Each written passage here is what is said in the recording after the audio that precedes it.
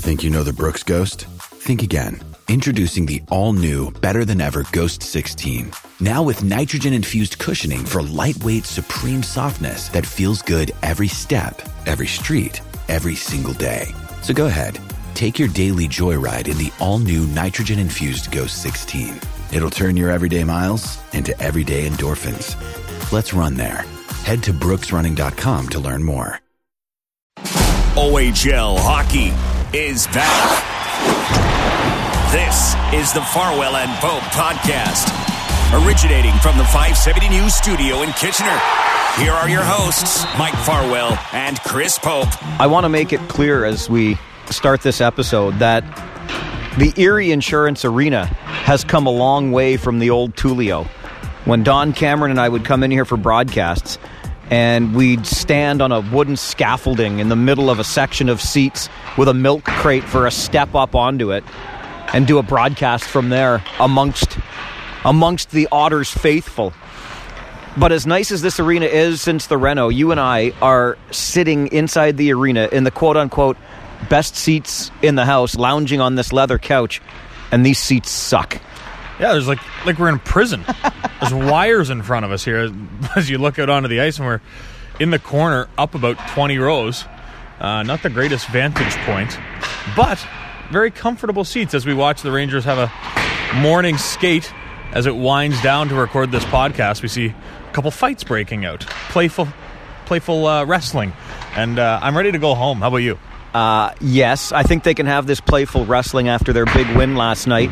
Emphasize the last night part, because we're still here the next morning after the weather that has just been hammering southern Ontario for the past week or so. We had that doozy of a trip home from Owen Sound. You didn't even make it out of Owen Sound. You stayed with relatives the night of the storm, and all the roads were closed the next day when we had made it out on an open road the night before, but it was a long wintry drive home. And then here we are in Erie after the Otters couldn't make it to a game in Mississauga in the past week, and we kind of got freezing rained into Erie. Yeah, I guess we haven't done a podcast since that Owen Sound game, and our last podcast was done in the rink as well. I ended up having to go to my aunt's. Luckily she lives in Owen Sound, and I stayed there, and then I thought I'll just drive home the next morning. I wake up the next morning to news that every road is still closed in and out of that place, and I ended up staying a full almost 48 hours there. It was quite the time up in Owen Sound. It was bizarre weather. I couldn't see the house across the road. It was like mini snowstorm tornadoes. You didn't know whether it was just blowing snow or whether it was actually still snowing. It turned out both. And obviously we wake up here in Erie the morning after a game instead of driving home. I'm pretty sick of the winter weather right now. I normally don't complain that much about the winter, but when it starts taking over our life, it can turn to summer anytime now. Yeah, it's been a weird little stretch weather-wise and travel-wise for us. And thinking back on that last episode of the pod when we were doing it from the stands at the Bayshore, here we are in the most comfortable seats, the best seats in the house here at the EIA. And yeah, that was recorded before the travel woes that we had leaving Owen Sound. It also was before Ricard Hugg played his first game as captain of the Kitchener Rangers, and we've got a little story from the new Rangers captain coming up in just a little bit on this podcast. But since we're here in Erie, a lot of talk lately, because they all met before their game in the show, they all being Alex DeBrincat, Strome, and this, what's his name again? Oh yeah, Connor McDavid. Connor McDavid, yeah. So those three guys, two of course with the Hawks, Strome and DeBrincat, and McDavid with the Oilers, get together for dinner the night before their game. They all go out and get points in the game against each other. But it's just neat to think that those three guys were patrolling the ice here in Erie not too many seasons ago, and what a treat this franchise had with 4 consecutive 50-win seasons.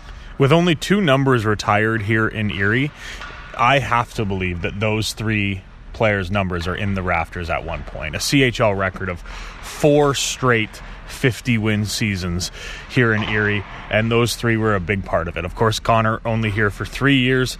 His first year, they only won 19 games, as we'll hear from the general manager in a little bit. But those three, a huge part of this franchise, and it was a great story going around Chicago and here in Erie with those three players all playing in a game. And, of course, McDavid picks up 2 assists, and DeBrincat and Strome hook up for a goal. Strome has been sensational since going over to Chicago, almost a point-a-game player, 10 goals in 30 games. It shows you that a change of scenery sometimes for a young player can really bring out the best in them. And obviously he likes playing with DeBrincat. We saw what those two can do in this league, and it was damn scary.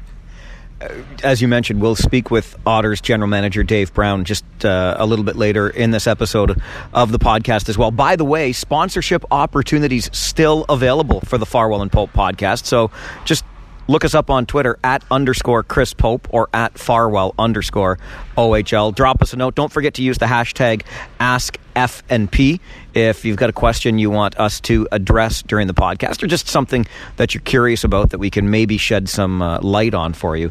One story we didn't get into with Dave Brown, and I deliberately didn't ask because, quite frankly, I'm not sure what the relationship would be like with the former owner of this team, Sherry Basson. He was quite the character in this league, and it's funny, he came up in conversation not too long ago just as one of those characters in the game that you miss, but we all know that there were some real financial troubles at the end of it all for Sherry, and who knows what. So anyway, I deliberately didn't bring it up, but Sherry Basson will tell you the story about going to find Alex DeBrincat playing some high school or university hockey somewhere, walking to the rink in a snowstorm without any boots and no socks.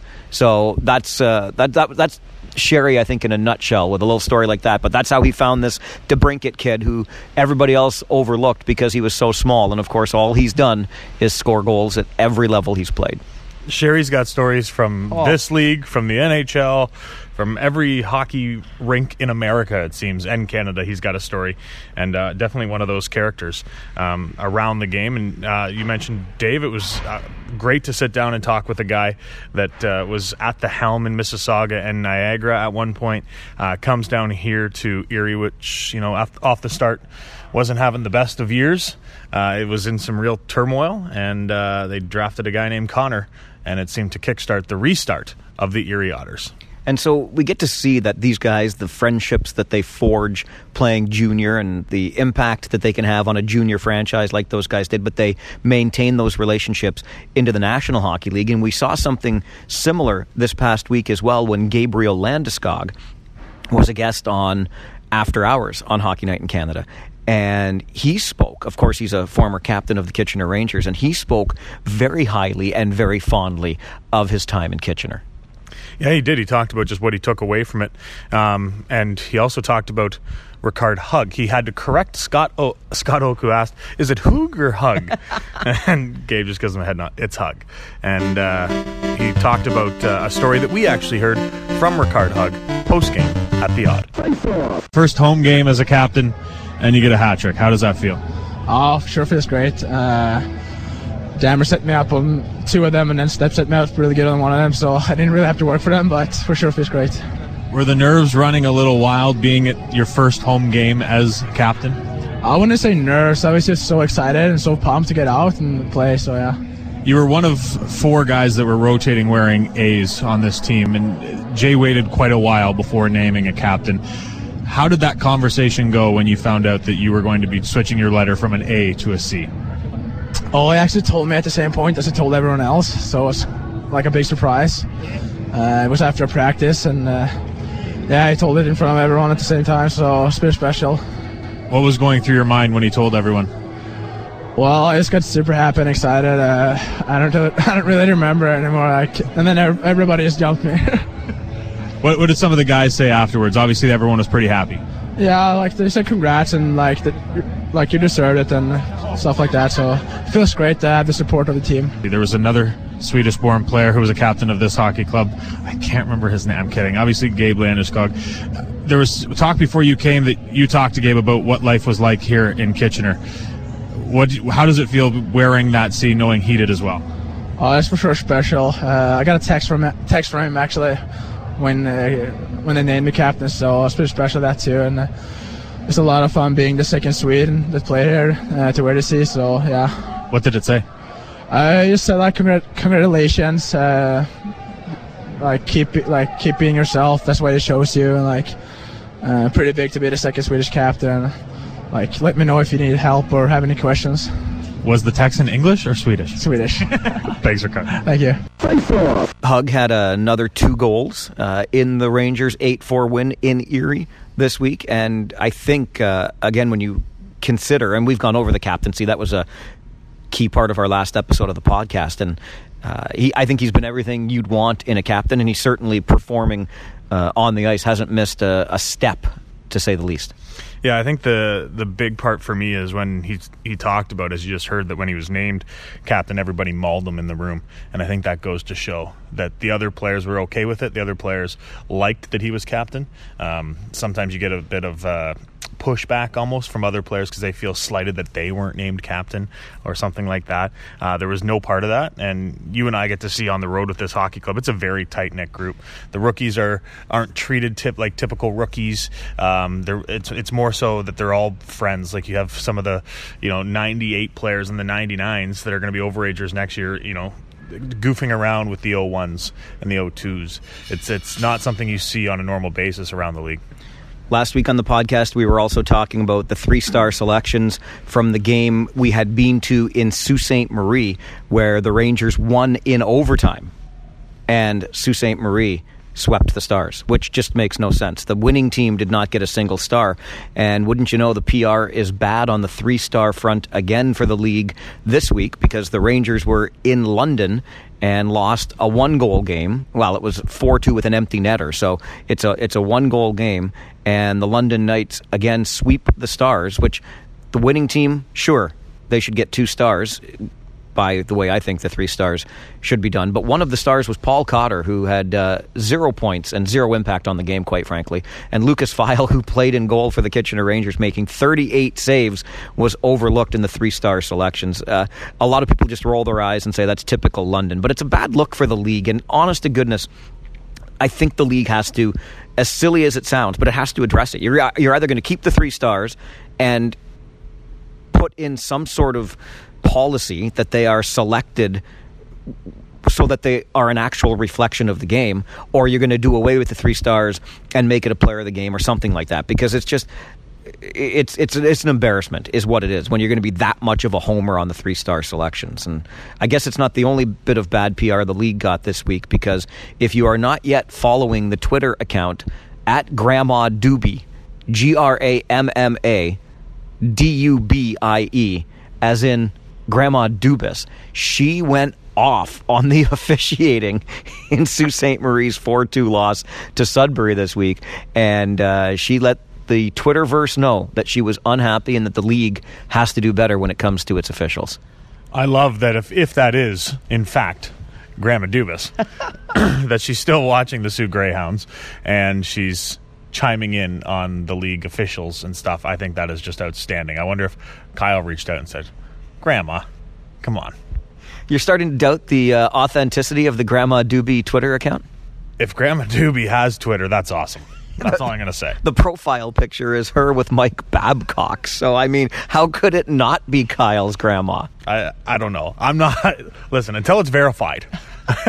Grandma Doobie is verified on Twitter. I can't wait. So the league's got some work to do in the 3 stars area, and according to Grandma Doobie, they've also got some work to do when it comes to the officials they're putting on the ice. So 2 things that I get accused of complaining about a whole lot. Hey, I guess it's not just me. I've got good company with Grandma Doobie. She's the one who needs better company, I think. She's got a picture with Mike Babcock. I just think now you're linking her with you. That's not good. That's a good point. Okay. This franchise here in Erie, as we've kind of hinted at already, is linked with Dave Brown as its general manager. He was the architect of the championship team just a couple of seasons ago, and now he is the architect of a rebuild here in Erie. I wonder, I mean, sometimes from the outside looking in, we look at this maybe almost like fantasy sports. When the years you're loading up, you're going after all these guys, and then it's time to unload. Is there one job that's more fun than the other? Well, I think you have more fun when you're winning. So I think that's one thing. But you know what? It's a different perspective because you're watching guys develop and get better on a daily basis is pretty interesting. And you know what? I think we stripped it right down to the bare bone with this last one, and our young guys will win us games and our young guys will lose us games. So it's interesting. I think both scenarios are a little good. And then one of the things I said was that when you're winning 50 games 4 years in a row, you really don't take enough time to appreciate what you're going through. I know after the first 2 wins that everyone said, well, we have a chance to win 50, be the first team in the OHL to win 50 3 years in a row. And then you spend so much time worrying about getting to 50 because you're trying to break that record. And then I'm like, after the third one, you're like, okay, great, now we'll just... And then they're like, hey, if you do it 4th time, that's a CHL record. So really reflecting back, it's something we didn't take enough time to enjoy that time. Have you taken time now to reflect back on those 4 years, and what do you take from it? You know what? I think one of the things we take from it is that, I think we had probably a perfect recipe of character and skill on those teams. And I look back even like last night to where the Chicago writer had talked about how DeBrincat, Stroman, McDavid went for dinner the night before, and they shared some time. And then McDavid had said it was kind of weird. We were all on the same team at the exact same time. And that is weird, and I think we look back and I think we were pretty spoiled as an organization and a hockey operations staff, but also the fans. I think we maybe took for granted what we had. What's that like for you, Dave, to see those 3 guys now in the show doing what they're doing, but still maintaining those bonds that they forged here in Erie? Yeah, I think it's exciting. I mean, we spend a lot of time still talking to a lot of those guys, and Eric Cernak scoring his first NHL goal with Tampa the other night, and when I text him, he's still like within 30 seconds. I think he thinks he's on curfew or something. He sends it right back. So it's like, hey, it's exciting to watch these guys hit some career marks. Obviously DeBrincat with 100 points in the NHL, and and obviously with Connor just continuing to progress, and then seeing how good the change has been for Dylan, and so it's exciting. Like every day you can kind of look through, and there's guys nipping at the door to try and get in. Darren Radish in Chicago, and we think that'd be kind of neat if they gave him an opportunity to have 3 guys on one team. So you mentioned those names, and it's hard not to talk about those names when you talk about the Erie Otters. Obviously, Connor is Connor. Everyone knew what he was and what he was going to be. The one that I always circle back to is DeBrincat, because he was virtually unheard of, and then all of a sudden he comes in and he's a superstar. And then you think, oh, well, now he's going to cool off. No, now he's better. And then, no, now he's going to cool off. And no, now he's in the NHL. What is the story from your eyes with Alex DeBrincat? Well, I think Jimmy McKellar had said to me, the only person who doesn't know he's 5'7" and a quarter is Alex DeBrincat. He's got that perseverance with him, and it's funny. We have a quick video that we show our prospects, and it's Alex DeBrincat first week of his OHL career, and then we show the Memorial Cup interview and how much he grew character-wise as a person. And I just think with Alex, he's just so humble. It was something that he never really took, for granted, his accomplishments, and continued just to, gain steam. And, I remember when he got cut, we were watching from the U.S. national team as a 19-year-old. We were watching the game together as a team, U.S. and Canada, and we were watching it from Wild Wings in Saginaw. And, you could tell he was emotionally hurt, and it could have been easy for him at that point to say, you know what, there's so much adversity, I was so hard done by, but he came back stronger, and I think that was a key for me to see that, this guy will be successful continuing moving forward. You just mentioned the culture and the character again here for the second time. When you talked about it earlier with the recipe for success that you had over those 4 great years. And I talked to Jay McKee just before we came over here and asked him about these guys that he coached, he now sees in the NHL, and he mentioned their character as well. So I'm reflecting back on a conversation we had with Kyle Raftis about a week ago, and he said they don't look necessarily for the best OHL player, they look for the best Sault Ste. Marie Greyhound. So what makes an Erie Otter player? How much character are you looking for, as well, of course, as the talent on the ice? Yeah, well, I think we've turned our we've deleted a lot of players off our draft list based on what we perceive to be maybe bad work habits, poor body language on the ice, more so towards teammates as opposed to officials or that sort of thing. And I just think when times get tough, it's so easy for these guys to be able to turn the other way and say, I can't do it. And but we're looking for that resiliency that these kids have. And did they have a bad game? What parent interaction is it positive parent interaction, or is it continued pressure to kind of achieve? But I think for us, we put a lot of emphasis on the person. We ask their coaches, we ask them about work habits in practice, work habits in the weight room, or working out, and we try to extract that. We've done a lot of work with a company called Core 5, and they were based out of Edmonton. The guy is Al Hammerneck, who works with us, has now since moved to Ontario, but he kind of gives us about 5 questions that we can ask in the interview process on the telephone that can kind of give us an idea, and then we just kind of we tell the scouts, it's great that he had 2 goals, but did he work hard? And I think one of the staples here has been how hard we work. And I know that's one of the things with Chris. He's continued to push, and although some nights we get beat, I think our work ethic has been pretty good. Do you know what those 5 questions are, and can you tell us? I don't know. I cannot tell you. I don't want to. But I mean, and there's some like, where does your desire to succeed come from? Like, what is a factor that is pushing you to succeed? Why do you play the game? Things like that can kind of direct you. And we're looking for guys that are self-motivated. They can regulate themselves in terms of do we have to babysit them? Here we wear heart rate monitors all the time. So I get if I'm not here in Erie with the team, Chris Hartsburg and I get an output of what their max heart rate was on that day, what it was, So we've done a lot of things to try and regulate them, but they also have to regulate themselves. Just going back, you'd mentioned the CHL record 450 win seasons. It all came together on that OHL championship. What was that finally like, raising that trophy? You know what? I think anytime you get that close, and you see it like in 15, where like we got there and we thought, okay, well, we were one of the best players in the league, and I don't know. To be honest, it was unreal. Just to be able to complete it and finish it, it was unbelievable, because you get so close so many times. And that time it was like when we won, Scott Halpenny, who's now at the Sabres, we kind of looked at each other and like, did we just do that? And before we actually celebrated, we had to look, and we're like, did that actually happen? So there was a lot of close calls. We went 7 games with London, and Owen Sound took us right to the edge as well. So there was a lot of really close calls in that time. And I think the harder it is, the more you can cherish, and you're able to reflect on the good times. How's this community and this fan base been responding to the rebuild?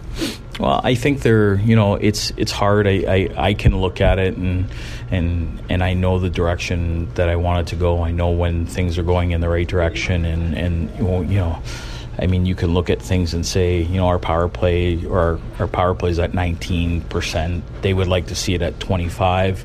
Our penalty kill hasn't been great, and it's at 66%, and they want to see it at 85%. It's hard. Young kids make mistakes, and that's how they get better. If they never make mistakes and everything comes easy, probably not going to have a very good result down the road. So it's a little easier for me. I beg for their patience, and hopefully better days will be ahead. Some of that patience was exercised before Connor came here, before the winning that we talked about. He mentioned that when he was drafted here, some people asked him, do you want to go there? And he said, I'm going wherever I get drafted to. Much of the same when he went to Edmonton. And obviously what's going on in Edmonton isn't pretty right now and everything. Do you talk to him, and is there a message that you tell him to just kind of, stay doing what you're doing? I haven't talked to Connor directly. Over the last year, he did pop in for a game here, and we kind of talked, but nothing really on that. I talked to Brian, his father, about 2 weeks ago, and he's kind of the same message that Brian obviously has a lot of. I don't want to say he can persuade him, but he has a lot of clout with Connor, and I think that's why Connor is who he is today, and he'll stay patient through the process. And I think what a lot of people forget too here is we only won 19 games his first year here, so it wasn't all rosy. I think that was probably the first time when he 19, he's like, 19 games, are you kidding? We're only winning 19, so it was really difficult for him at that point as well. So, I think anytime you're rebuilding, you have to stay patient, because the minute you veer off the road, the goal gets a little further away. So. Appreciate your time, Dave. Thanks so much. Thanks. We actually got a chance to see Dave Brown again this morning. As I was leaving to Starbucks, he was walking into the rink. He says, "You guys are still here?" Yeah, we're still here.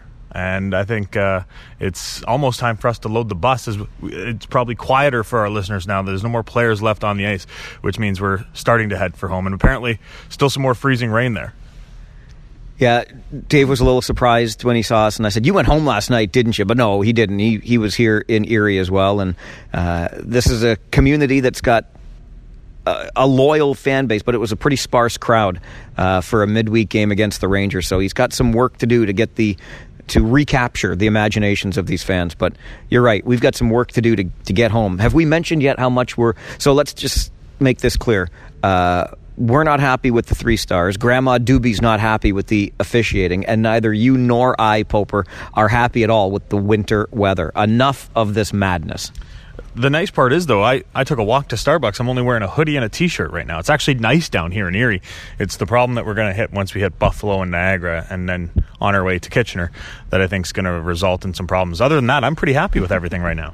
If you're hearing this podcast, that means we made it, because it got uploaded to all of your favorite podcast places. So thanks for coming along for another trip with us from Erie, Pennsylvania, and we'll be back in another week with another episode. Make sure to subscribe and leave us a rating, and again, use the hashtag on Twitter, #FNP. And if you want to just tell us another rink to do a podcast from, let us know, because apparently we got time on our hands this OHL season. And make sure to follow us on Twitter, @_Chris Pope and @Farwell_OHL. I am Farwell. And I'm Pope. And that is the Farwell and Pope Podcast. This has been the Farwell and Pope Podcast, posted weekly. If you have questions, topics, or a story you would like to be covered, simply email mike@570news.com. The Farwell and Pope Podcast originates from the 570 News studio in Kitchener.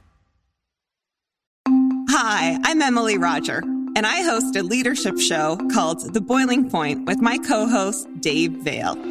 Together, we sit down with trailblazing entrepreneurs, thought leaders, and movement makers who are driving meaningful change in our world.